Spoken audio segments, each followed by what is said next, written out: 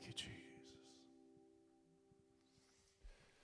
Oh, Lord, we do thank you for the wonderful gift we have in you of the fact you told us that if we come to you, we will have the living water.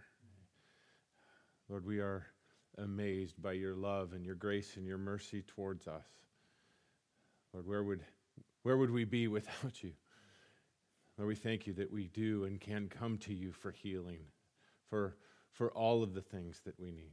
You are the great physician, and Lord, we are blessed to be called one of yours, one of your children. You call us friends.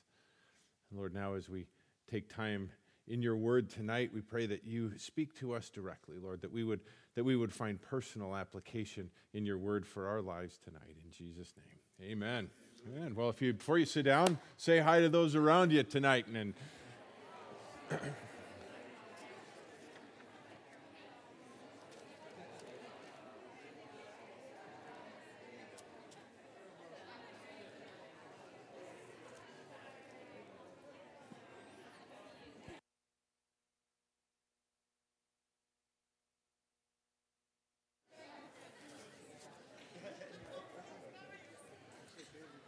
all right, you can go ahead and have a seat and take out your Bibles. Open them up to the book of Genesis. It seems like it's been a really long time since we've been in Genesis. Maybe we should start over. No? No, we won't. We won't do that. Chapter 18. Genesis chapter 18. Hope you all had a great Christmas and New Year's time spent with family, and sure has been a blessed and busy time for all of us, I'm sure. So, Genesis chapter 18. Last time, if you were with us and we're going through this, you'll remember we're going through the life of Abraham now. If the book of Genesis is broken up, the first part really talks about more of events that took place. We talked about creation, we talked about the fall, we talked about the flood, talked about the table of nations and the Tower of Babel events. But then the book of Genesis starts to focus on some very important, prominent people. We'll talk about Abraham, Isaac, Jacob, and Joseph. And we're looking at the life of Abraham now. He's been promised a son. And if you remember last time, we talked about the fact that God did promise this son to him, and he and his wife started thinking, well, we're running out of time. We're getting old. Why don't you have a son through my handmaid Hagar, and the disaster that came from that and the continuing repercussions from that decision. We talked about that last time. But then we finished off going through in chapter 18, the first part of it, where God appeared to Abraham personally. Jesus, we talked about this being a theophany, God himself incarnate, a pre-incarnate appearance of Jesus himself, along with two other angels appearing to Abraham, telling him specifically that his wife Sarah would be having a son, and it would happen in the next year. And we talked about that. Again, Sarah's listening. She laughs and denies the fact when God said, why did your wife laugh? And she said, I didn't laugh. Yes, you did. And that's where we left it off last time. We'll pick it up there, verse 16. It says, and then the men, that being God and the two angels, rose up from there and looked down towards Sodom. And Abraham was walking with them to send them off. The Lord said, shall I hide from Abraham what I am about to do? Since Abraham will surely become a great and mighty nation, and in him all the nations of the earth will be blessed. For I have chosen him so that he may command his children and his household after him to keep the way of the Lord by doing righteousness and justice, so that the Lord may bring upon Abraham what he has spoken about him. And the Lord said, the outcry of Sodom and Gomorrah is indeed great, and their sin is exceedingly grave. I will go down now and see if what they have done entirely according to this outcry which has come to me, and if not, I will know. Then the men turned away from there and went towards Sodom, while Abraham was still standing before the Lord. Abraham came near and said, will you indeed sweep away the righteous with the wicked? Suppose there are 50 righteous within the city. Will you indeed sweep it away and not spare the place for the sake of 50 righteous who are in it?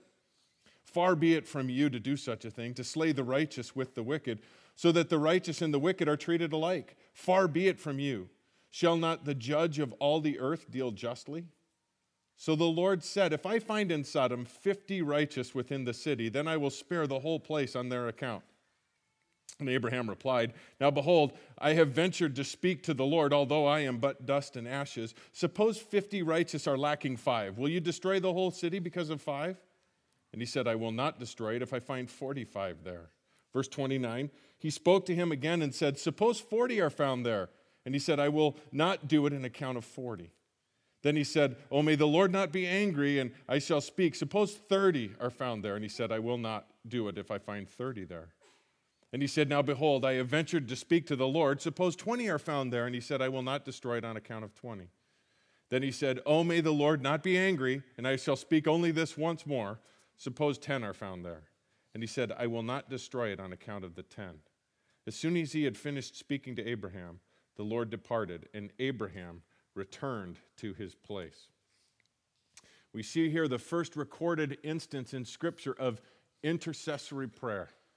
Abraham praying on behalf of someone else, but behalf of another people, another group of people. And we can learn a lot from this prayer if we just kind of dissect and look at some of the specifics involved in it. First of all, we see here that Abraham stayed close to God. He was directly next to him. His proximity, he drew near to the Lord. And in that, we can see that the longer we spend time with the Lord, the closer we are with the Lord, we're going to understand more about God's view and what's going on with God in the world. And we know specifically then how to pray for things that are going on within the world. A lot of times people feel like, well, I need to be out in the world in order to understand what needs to be prayed for. I need to be actively involved in the world. Well, it wasn't Lot that was interceding on behalf of Sodom. It was Abraham who was. He wasn't in Sodom, but he was close to the Lord and talking with the Lord and understanding the Lord's heart. And upon that, he was impressed with the fact that he needed to intercede on their behalf. God revealed to him what he was going to do because Abraham stayed close to God. Now, we also see in his prayer his reverence towards God. He acknowledged who he was speaking with. He acknowledged who God is, what he is. He talks to that he is the Almighty, he's merciful, he's righteous, he's just, he's holy. Merciful and righteous, merciful and just. He went to God on behalf of mercy because he knew that God was the judge, but he was a merciful judge. He wants to extend mercy, therefore he's praying for mercy, but also understanding that he is a righteous judge. He approached him in reverence, and he underscores that again by understanding who he is. We talked about that this weekend, the importance of our prayer and in our relationship with God, understanding who he is and who we are. Look at how Abraham refers to himself as dust and ashes. Now, that is not a false sense of humility. He understood who he was. And we are told, and we talked about this the last couple of weekends as we're going through the book of Hebrews, we are told to come boldly before the throne of grace with boldness, but again, not on anything that we have done. It's not based on anything that we bring to the table. It's based on Christ's righteousness imputed to us. And Abraham comes boldly to the Lord. A few times almost seems like apologetically as he's coming, but coming boldly, but not again based on anything he has done. Just understanding his relationship to God, the fact that God considers him a friend and is encouraging him to come, as we are as Christians.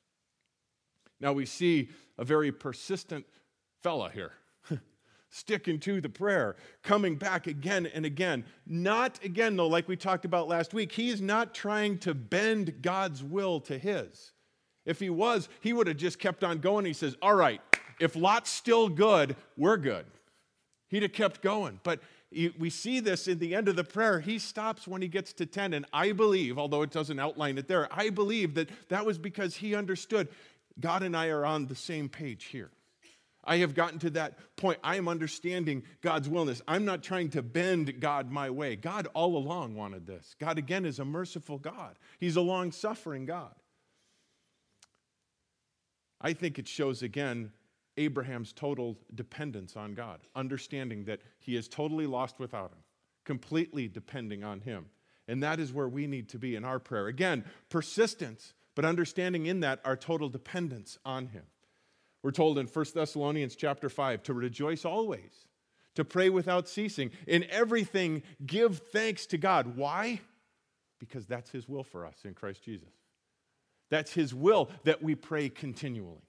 We're not wearing God out with our petitions. We're not annoying him when we persistently go to him with what we need and our desires. We're not wearing him out. The Bible says that's his will that we pray without ceasing, that we come to him. But we also see in this the specificity with which he prayed. He started with 50 people, worked it down to 45, then 40, then 30, then 20, then 10, specifically praying. Again, sometimes we can look at what we've talked about over the last couple of weeks, that we pray, Lord, if it's your will. And we don't get specific enough. The Bible tells us we have not because we ask not. We need to ask specifically. We need to pray, Lord, impress your will upon my heart, and then pray that specifically. The Bible tells us in Philippians 4, verse 6, be anxious for nothing, but in everything, with prayer and supplication, with thanksgiving, make your requests be known to God. Prayer and supplication, those are two different words. Prayer is that general communication with God that we are continually having, that we should be having throughout the day. But supplications are those specific requests. And we are to do that in everything, prayer and supplication with thanksgiving. So we see an outline for prayer in general, but specifically intercessory prayer. And again, as we pray and as we understand the heart of our Father in our prayer life, we can see how we can specifically pray for others in need. Now, one thing that it's important that we see that we don't miss in here is God's heart is revealed in this. It starts out, I'm going to go and destroy Sodom, is what he tells Abraham. And he allows Abraham, and again, I believe this is his will entirely. Abraham didn't change God's mind, that he worked it all the way down to where if 10 righteous people are found in this city of Sodom, which is a big city, it's a huge city. If 10 righteous people can be found there, and God agreed, yes, if 10 righteous people are found there, I will spare the city because of those 10 people. That shows God's heart. He's not, again, the one up there with the lightning bolt ready to just destroy the whole place. And it's Jesus that's holding them off. No. God is a loving, long-suffering God. 2 Peter 3:9 tells us that he's not wishing for any to perish, but all to come to repentance. That is his heart. And he hears and responds to prayer. I love examples of this that are recorded for us, and there are many, where people intercede for others. People pray specifically to God. Several times Moses stepping in for the Israelites and praying to God. God saying, yes, thanks for asking, because that's what I wanted to do all along. But he utilizes us in that. He allows us to be a part of his grand plan, the things that he's doing through our prayers. That's why prayer is so important. God is waiting for us to be actively involved in prayer so that he can do certain things. Why he does it that way, I don't know, but he does. There's power in prayer. One other thing to see in that before we move on specifically to something else, that we should never underestimate what God can and wants to do through a minority of people. He, like I said, through 10, he would spare Sodom if there were 10 righteous people. Sometimes you can feel like you are all alone in your family, maybe, as following Jesus. You feel like you're all alone in that situation. Never underestimate what God can do in and through you in that situation. At your job place, at your work, you might feel like you are on an island all by yourself following Jesus, and it's just corrupt and everything around you. Never underestimate what God can do in and through you. Two ways. First of all, in prayer. Abraham singly was praying for Sodom. Singly, by himself. And there was power in the prayer, obviously. God was listening to it. He was reacting to it. He was moving in it. But also, if there were only 10 people that were righteous in Sodom, it would have spared the city. In your circumstances, in the thing that you are surrounding, don't give up on that. Continue to be righteous. Continue to follow the Lord. Continue to pray. Ask other people to be interceding for your situation, and you remain solid in your faith and see what God will do. Now look at verse 19 for a moment. it talks about something that's interesting with regards to Abraham specifically. God is speaking, obviously loud enough for Abraham to hear him. And he says, "For I have chosen him, Abraham, so that he may command his children and his household after him to keep the way of the Lord by doing righteousness and justice, so that the Lord may bring upon Abraham what he has spoken about him." There's a reason why God chose Abraham for this whole thing. And again, it's not based on Abraham's righteousness. It's not based on Abraham's incredible abilities. We have seen time and time again how Abraham has stubbed his toe along the way. It wasn't because of the great guy Abraham was. It was because of what God was doing in and through Abraham. And the one thing that he could count on Abraham to do, what we're seeing here, is I'm going to tell him what's going to happen, because Abraham is going to tell his children. He's going to pass it on down. He's going to share with his kids what happened here. There's a reason why he's telling him this. And through his words and through his actions, he is going to stand out as a witness for what God does. Unlike what we're going to see with Lot coming up in a little bit. But his words and his actions, both.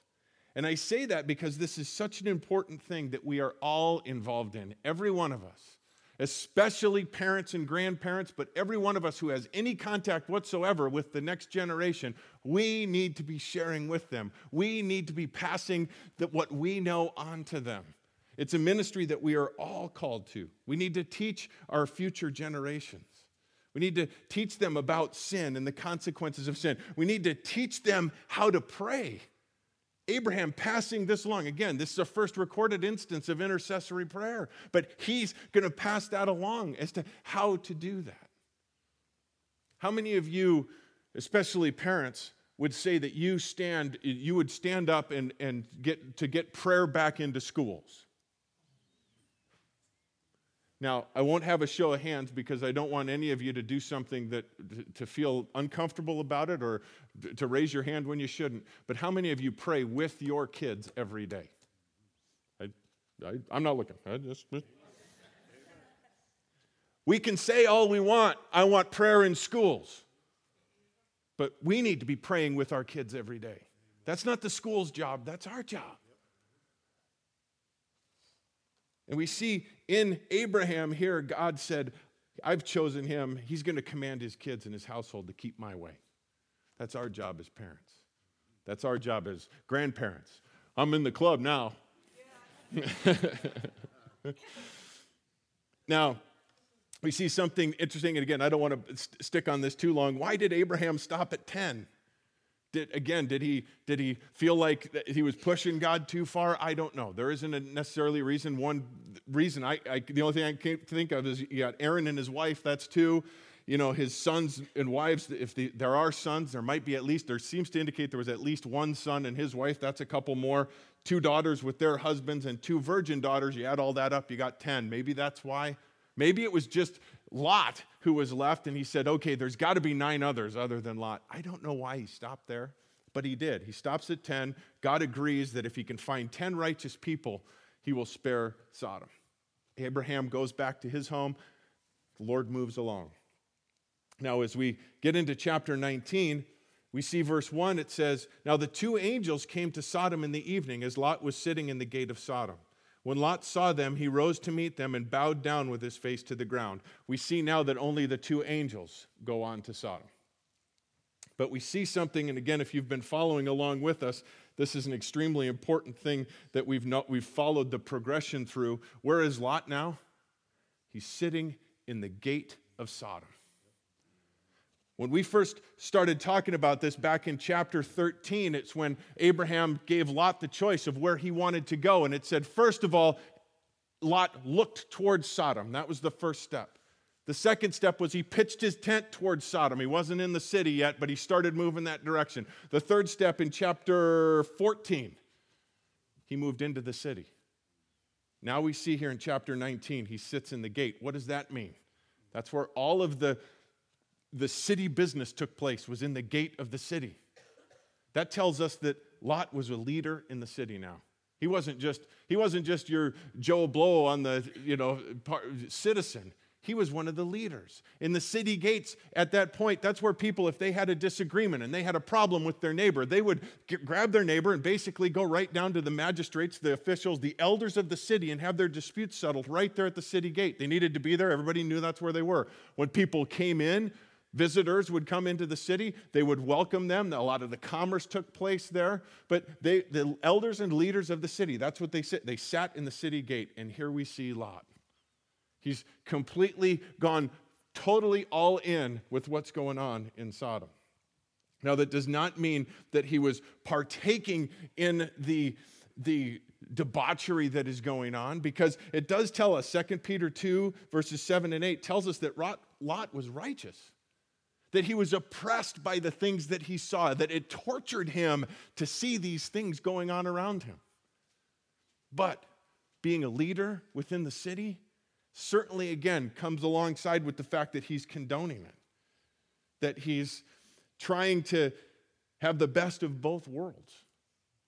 We've talked about this a little bit as we've talked as the progression as we've seen it, trying to live both lives, trying to walk both sides of the fence. We talk about this in Christianity as the carnal Christian, the one that's a Christian on Sundays, comes to church and hangs out and maybe goes to even a Bible study during the week. But when they're at work and when they're at home and they're doing their own thing, they live like the world does. Nobody would be able to tell the difference if they just popped in unannounced. But as we've talked, you can't have it both ways. The most miserable man on the planet is not one who is completely all in the world. The most miserable man on the planet is the one who's got too much of God in him to enjoy the world and too much of the world in him to enjoy God. That is the most miserable man. And that's where I believe Lot was. It talks again that he was tormented in 2 Peter. And as we've said, you can't have it both ways forever. Neither side will allow that. God won't allow one of his own to do that without going behind the woodshed.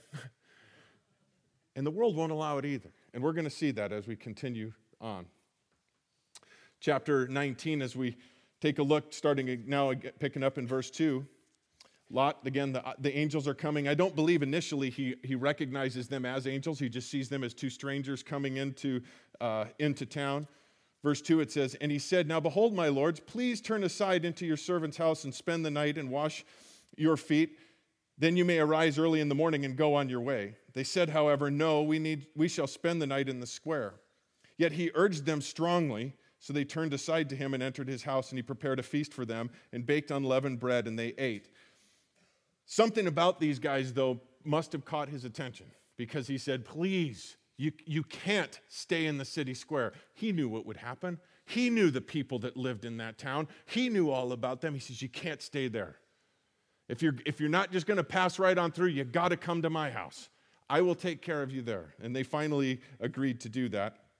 He prepares food for them, and they ate. Verse 4, "Before they lay down, the men of the city, the men of Sodom, surrounded the house, both young and old, all the people from every quarter.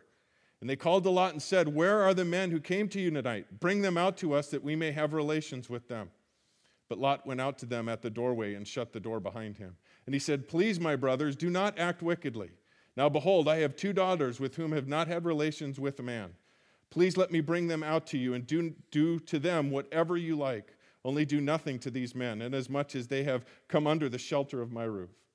But they said, 'Stand aside.' Furthermore, they said, 'This one came in as an alien and already is acting like a judge. Now we will treat you worse than them.' So they pressed hard against Lot and came near to break the door. But the men reached out their hands and brought Lot into the house with them and shut the door. They struck the men who were at the doorway of the house with blindness, both small and great, so that they wearied themselves trying to find the doorway. Then the 2 men said to Lot, 'Whom else have you here? A son-in-law and your sons and your daughters and whomever you have in the city, bring them out of this place. For we are about to destroy this place because their outcry has become so great before the Lord, and the Lord has sent us to destroy it.'" Really even hard to read and imagine the situation and the scene. It really is difficult to think that a society could ever get to this point. literally what happens, and it's very clear. These two men come into Lot's house, and it says, men from all over the city, young and old, from every quarter. We're not talking about 3 or 4 men that snuck around behind the back alley. The entire city basically came out, surrounded the house. Men from all over, young and old.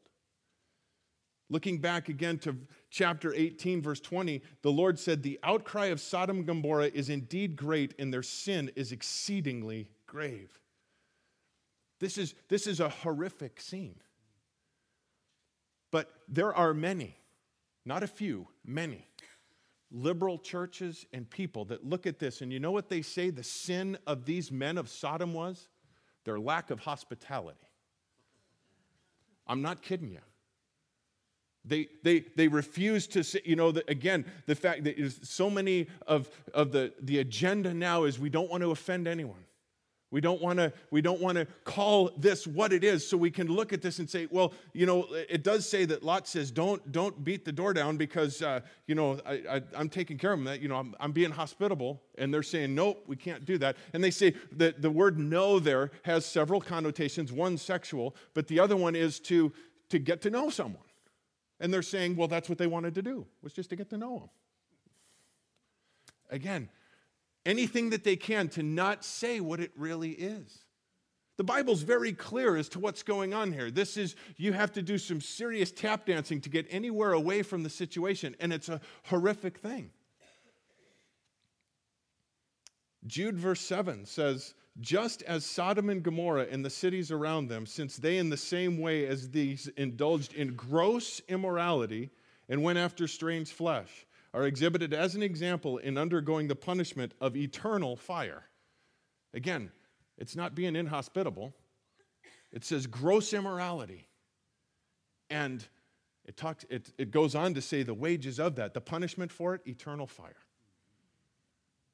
Again, though, a lot of people say, well, we don't want to go there. We don't want to offend people. We don't want to.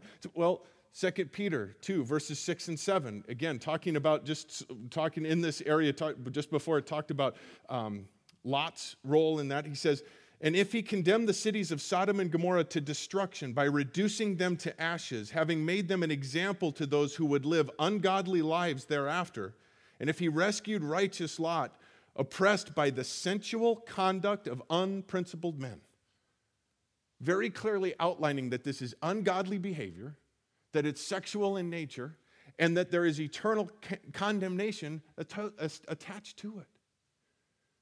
Now, again, I have to say what it is. He's talking about homosexuality.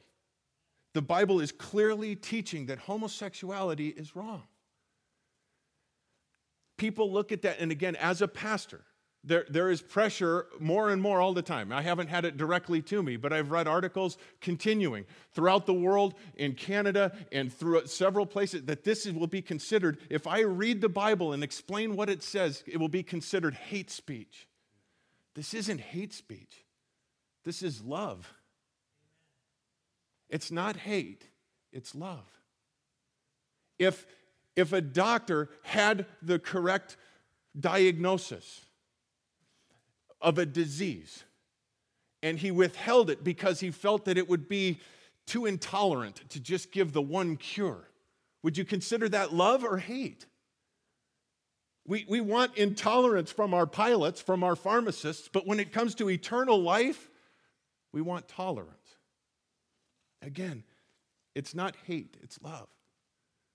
And we talked about this last week, that sin is not bad because it's wrong. God calls sin sin. He calls it wrong because it's bad. There are consequences to sinful behavior. God is a long-suffering God. He's just and he's righteous. I've heard it said that many people, feel again that it can't be God's will for this because they were born this way. I can't believe that. Nowhere else in nature does this happen other than in the human race. It doesn't happen anywhere else in the animal kingdom, so it can't be natural anywhere. And it can't be born that way. It's a choice. People could say that same thing then about any sin. I was born this way. No. We all have things that we need to deal with in our flesh. It's a choice every individual and societies, by the way, need to make. This didn't happen overnight. This was not something that happened all of a sudden one day. It happened over time, and the society continued to accept it and said it was okay, and it then even became able to come behind it and glorify it, obviously. Romans 1:32 says, "And although they know the ordinance of God and that those who practice such things are worthy of death, they not only do the same, but also give hearty approval to those who practice them." Society coming alongside and saying, it's okay. We'll glorify it. It's fine. Go ahead. Now, this seems to be, if we look at this and we know the history that we talked about a couple of chapters ago, especially inexcusable when it comes to Sodom. They saw God's power in action. Remember when we went through this a couple chapters ago, when they were captured by the other kings and taken away, and Abraham and his small little army went and rescued them with the power of God, and Abraham didn't take any credit himself. He said it was God alone who did this. And then they saw Melchizedek, and they heard his testimony. The king of Sodom, he was right there. The people of Sodom heard it. And again, not only turning their back on it, but they flaunt it. They don't try to hide their sin. They're open about it. Isaiah 3 verse 9, again, speaking specifically about Sodom. It says, "The expression of their faces bears witness against them, and they display their sin like Sodom. They do not even conceal it. Woe to them, for they have brought evil on themselves." Now, the reason even pausing here and talking about this is we live in a country that continually more and more, not just with homosexuality, but with outright blatant sin everywhere, is becoming more and more tolerant towards sin and intolerant towards the Word of God. And again, like Sodom, we are particularly inexcused from that. We as a country have seen God's miraculous hand at work in our country. We have had an incredible influx of a Christian witness. We were built on the foundations of Christian principles in this country. Regardless of what people want to say, we are a Christian nation. We were built on that. But unfortunately, just like Sodom, we've rejected it, corrupted it, and we flaunt it. We flaunt our wickedness. I don't know if you can turn there real quickly. I didn't want to spend this much time here, but Isaiah chapter 5 talks about God speaking to the Israelites, the Jewish people. And this particular chapter, if you have time, I would just recommend you jot this down and read Isaiah chapter 5, because in it, to me, it's one of the most eye-opening, and guys, we got to get busy and on our knees chapters in the whole Bible about the United States, because we fit right into this mold. We have been so blessed, just like the Jewish people were as a country, and we've turned our back on God. But in particular, verse 18, it says, "Woe to those who drag iniquity with cords of falsehood and sin as with cart ropes." What that is talking about is they're not trying to conceal their sin anymore or hide it. They're openly displaying it. They're pulling it along behind them like a cart, saying, "Hey, look at my sin," openly flaunting it. Verse 20, "Woe to those who call evil good and good evil, who substitute darkness for light and light for darkness, who substitute bitter for sweet and sweet for bitter." And it goes on again, continual woes being called out. But again, we see this everywhere in our society today as a country. What used to be never even talked about is flaunted openly on television. It's glorified in the movies. What used to be, again, horrific, you turn away immediately, is public television, right out in the open. I do believe that judgment is coming, and it is warranted. So what do we do? Well, we need to intercede like Abraham did. We need to witness. We need to share. We need to warn. We need to warn. We have to share the truth, as politically incorrect as it is. Because again, just like the doctors and the pilots and the pharmacists, we can't be tolerant with it. We can't avoid the subject. We can't not talk about it. Now, there is a way that we have to. First of all, it needs to start with a burden that we have for the lost people.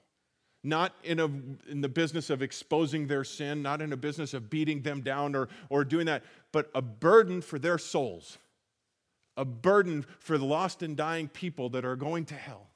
It has to start with a burden. If you don't have that burden, pray for it.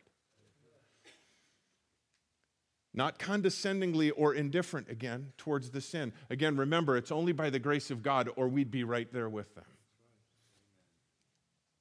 Intercede. Witness, warn. Now, as we continue and just look again through this, I have no explanation for Lot's behavior. I don't. I mean, I look at this, and again, the only thing that I can say is you spend enough time in it, you get desensitized to what's going on, and you're not thinking straight anymore. He calls they're pounding down the door, they're beating down the door saying, "Let me at those guys that you brought into your house." And he goes out, and what does he call them? Brothers. Hey, brothers, don't be getting too carried away here. Brothers. Again, he got so into it, so desensitized to it. And he even offers his daughters in exchange. Again, I have no words to even try to describe that. Why? How could you have fallen so far away from that? But again, other than just being so caught up in what's going on around him. But even that offer of his 2 virgin daughters to this mob, that didn't appease them. They were like, "Who are you to tell us how we're supposed to act?" And again, first of all, coming down and morally judging me, but secondly, they did have some ammunition. Who are you? You're sitting in our gates. You're getting money from us every day. You're wealthy because of all the business you're doing, and now you're coming down on us? Who are you? Totally destroying his witness. He strikes the angels pull Lot back in, strikes them with blindness. Now, either that's physical blindness or absolute confusion. We don't know what it is, but whatever they did, it worked. They were lost, confused, didn't know that. The judgment is coming. They said, "Get your family and get out." And we pick it up there at verse 14. Lot went out and spoke to his sons-in-law who were to marry his daughters and said, "Up, get out of this place, for the Lord will destroy the city." But he appeared to his sons-in-law to be jesting. When morning dawned, the angels urged Lot, saying, "Up, take your wife and your 2 daughters who are here, or you will be swept away in the punishment of the city." But he hesitated. So the men seized his hand and the hand of his wife and the hands of his 2 daughters, for the compassion of the Lord was upon them. And they brought him out and put him outside the city. When they had brought them outside, one said, "Escape for your life, do not look behind you, and do not stay anywhere in the valley. Escape to the mountains, or you will be swept away." But Lot said to them, "Oh no, my lords. Now behold, your servant has found favor in your sight, and you have magnified your loving kindness which you have shown me by saving my life. But I cannot escape to the mountains, for the disaster will overtake me, and I will die. Now behold, this town is near enough to flee to, and it is small. Please let us escape there. Is it not small? That my life may be spared." He said to him, "Behold, I grant you this request also, not to overthrow the town with which you have spoken. Hurry, escape there, for I can do nothing until you arrive there." Therefore, the name of the town was called Zoar. The sun had risen over the earth when Lot came to Zoar, and the Lord rained down on Sodom and Gomorrah brimstone and fire from the Lord out of heaven. And he overthrew those cities and all the valley and all the inhabitants of the cities and what grew out of the ground. But his wife from behind him looked back, and she became a pillar of salt. I think one of the biggest tragic consequences of this entire story of Lot, not Sodom, but Lot himself, is he goes out now, the angels warn him, and they say, go get your sons, go get your sons-in-law, get your family, and get them out. And it tells us that he goes to his sons-in-law, who are going to marry his daughters, and they think he's joking. The consequences, again, of this double life that he's been trying to lead. And he goes to them now and tries to say, this is the right thing, we got to do it. And they're like, yeah, whatever. We've seen you take advantage of this whole time and everything. This is the example. And now we're just going to cut and run? I don't think so. You can go ahead. And I think what's even more tragic, although, again, it doesn't specifically say it, but we can kind of draw the connection. He doesn't even bother with his sons. He doesn't even go to, it's like, I don't even need to waste my time with them. I know where they're fully in on. The incredible tragic consequences of Lot's compromise with the world system. It affected his family. He had no credibility because of the inconsistency of his words and his walk, his actions and what he was saying. He had no credibility, not only with the people of the town, who are you to tell us anything, but also with his own family. And then, again, he delays his leaving. He's like trying to hang around, even though this has been so blatantly shown to him now. And he's still hanging on. They had to take him by the hand and get him out of town. He wasn't even ready to leave still. It's amazing, though, how that is so much like our lives in so many things. In our own little sins that we have. We know the things that in our life that we know that we need to deal with. And God has laid it on our heart and made it clear and obvious to us that we need to take care of it, yet we still hang on to it. I reminded back at our men's retreat earlier this year, the example was given from Exodus chapter 8, the plagues. And the second plague that was brought upon the Egyptians was frogs. And God rained down frogs that came out of everywhere. They're just disgusting. They're everywhere. They're dying everywhere. They're in the flower pots. They're all over the place. And finally, Pharaoh has enough, and he calls Moses in because his magicians could make more frogs, but they couldn't get rid of the frogs. So he has Moses come in, and he says, Moses, you got to get a hold of your God and get rid of these frogs. And Moses said, all right, I'll do it. When do you want the frogs gone? And you know what he said? Tomorrow. Let me sleep with the frogs one more night. But what frogs are we hanging on to? What things do we know that we would be better off without? We know that if we honored God in this thing in our lives that we know that we're supposed to get rid of, that we would be so much better off, yet we hold on to it. One more night with the frogs. One more 15, 20 minutes in Sodom. They had to take him by the hand and get him out of the city. And then it says that he was afraid to go to the mountains. Still trying to compromise, still trying to work out a last-minute deal. And we see in Lot's wife a tragic illustration of the reluctance and unwillingness to let go of the world. It says that she looked back. It indicates that she looked back longingly, like, I wish I could be back there. Jesus tells us that we need to deny ourselves. We need to take up our cross daily and follow him. He said, no one who puts his hand to the plow and looks back is worthy of the kingdom of God. Jesus himself in Luke 17 pointed directly to this instance. Remember Lot's wife, he said. And in so doing, he said, whoever seeks to keep his life will lose it, and whoever loses his life will preserve it. Hanging on to the past, hanging on to those things, we can't move forward in our kingdom work if we're continually looking back and holding on to that. Paul gives us the antidote, the flip side of that in Philippians chapter 3, starting in verse 13. Brethren, I do not regard myself as having laid hold of it yet, but one thing I do, forgetting what lies behind and reaching forward to what lies ahead, I press on toward the goal of the prize of the upward call of God in Christ Jesus. Forgetting what lies behind, reaching forward to what lies ahead. Now, Sodom and Gomorrah, actually there are 5 cities in this ring that's right there. It's right alongside the Dead Sea. They've actually excavated some area now that they believe was Sodom, where it all was. There was a time when Archaeologists and history people said there was no such place as Sodom and Gomorrah. There was no evidence for it. They have found evidence since that these towns being talked about in other records and everything from the past. So once again, the Bible proves to be accurate.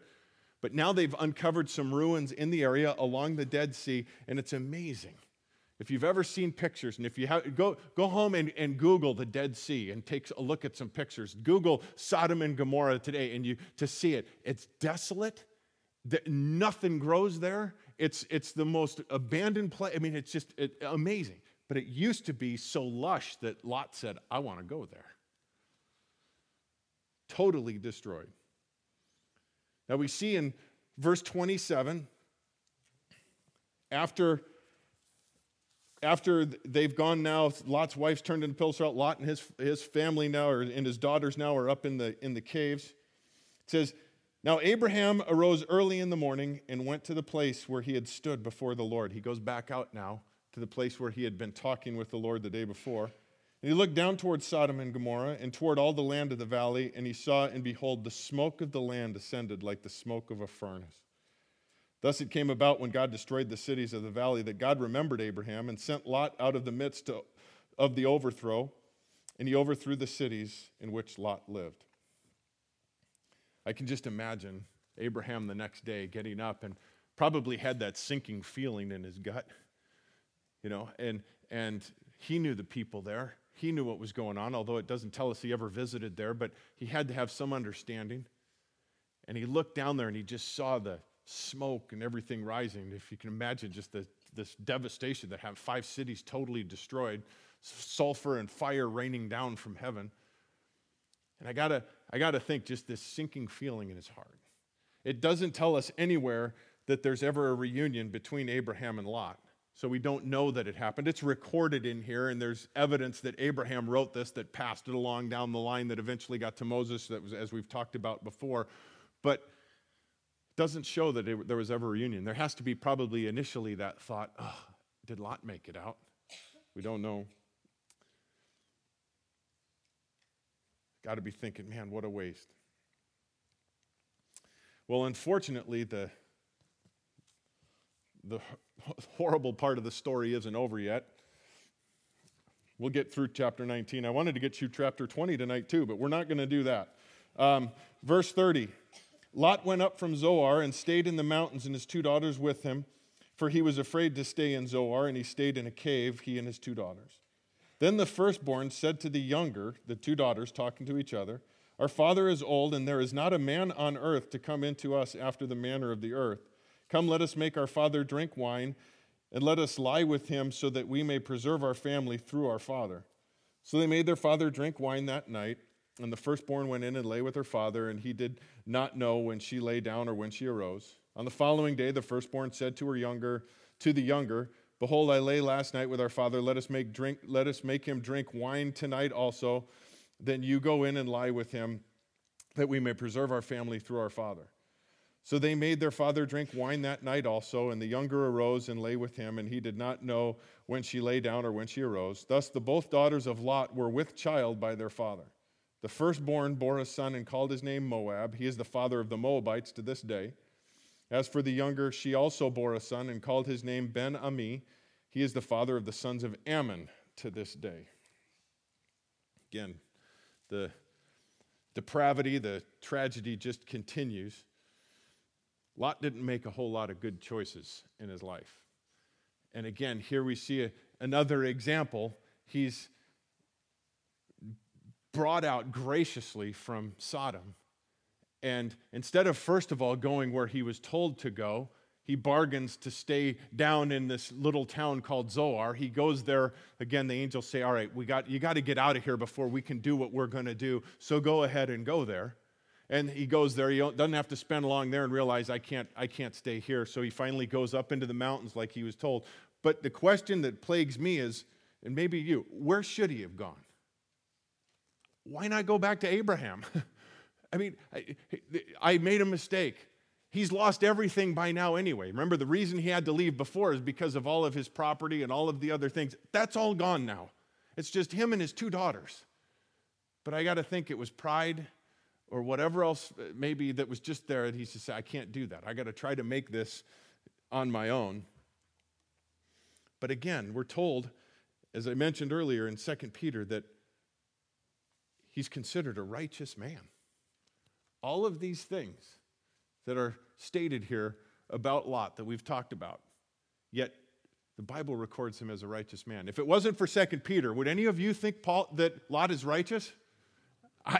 I'd have a hard time putting him in that category, but praise God that our righteousness isn't based on our deeds.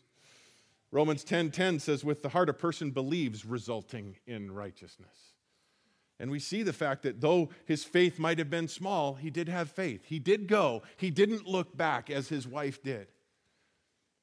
And in that, all I can say is keep praying for those that you love that are out in the world like Lot was. Keep praying for them. Keep interceding for them. If they truly have made a profession of faith, a real surrendering of their life to the Lord, and they have fallen away for a while, you keep interceding for them. You keep praying for them because the righteousness of God is in them. And God will not allow his own to continue down that road. It might be a difficult situation that brings them out. It might be a catastrophe. It might be a Sodom and Gomorrah that finally gets them out, but they will get out. And you keep praying. Now, again, we see just the final, as we close here, the couple more tragic consequences of a father's compromise with the world system. His daughters. This is what they thought they had to do because of what they saw around them as they were growing up. They didn't say, man, we got to get on our knees and pray to God. We got to seek the Lord as to where we should go next. They said, our future is lost unless we get our dad drunk and have relations with him and repopulate the earth through him.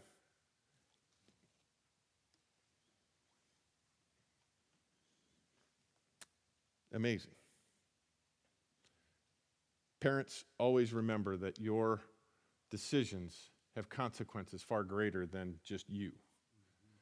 Your kids, your grandkids can all be affected by the decisions that we make. It's important that we always remember that. But God, again, God is just an amazing God, how he continues to work all things.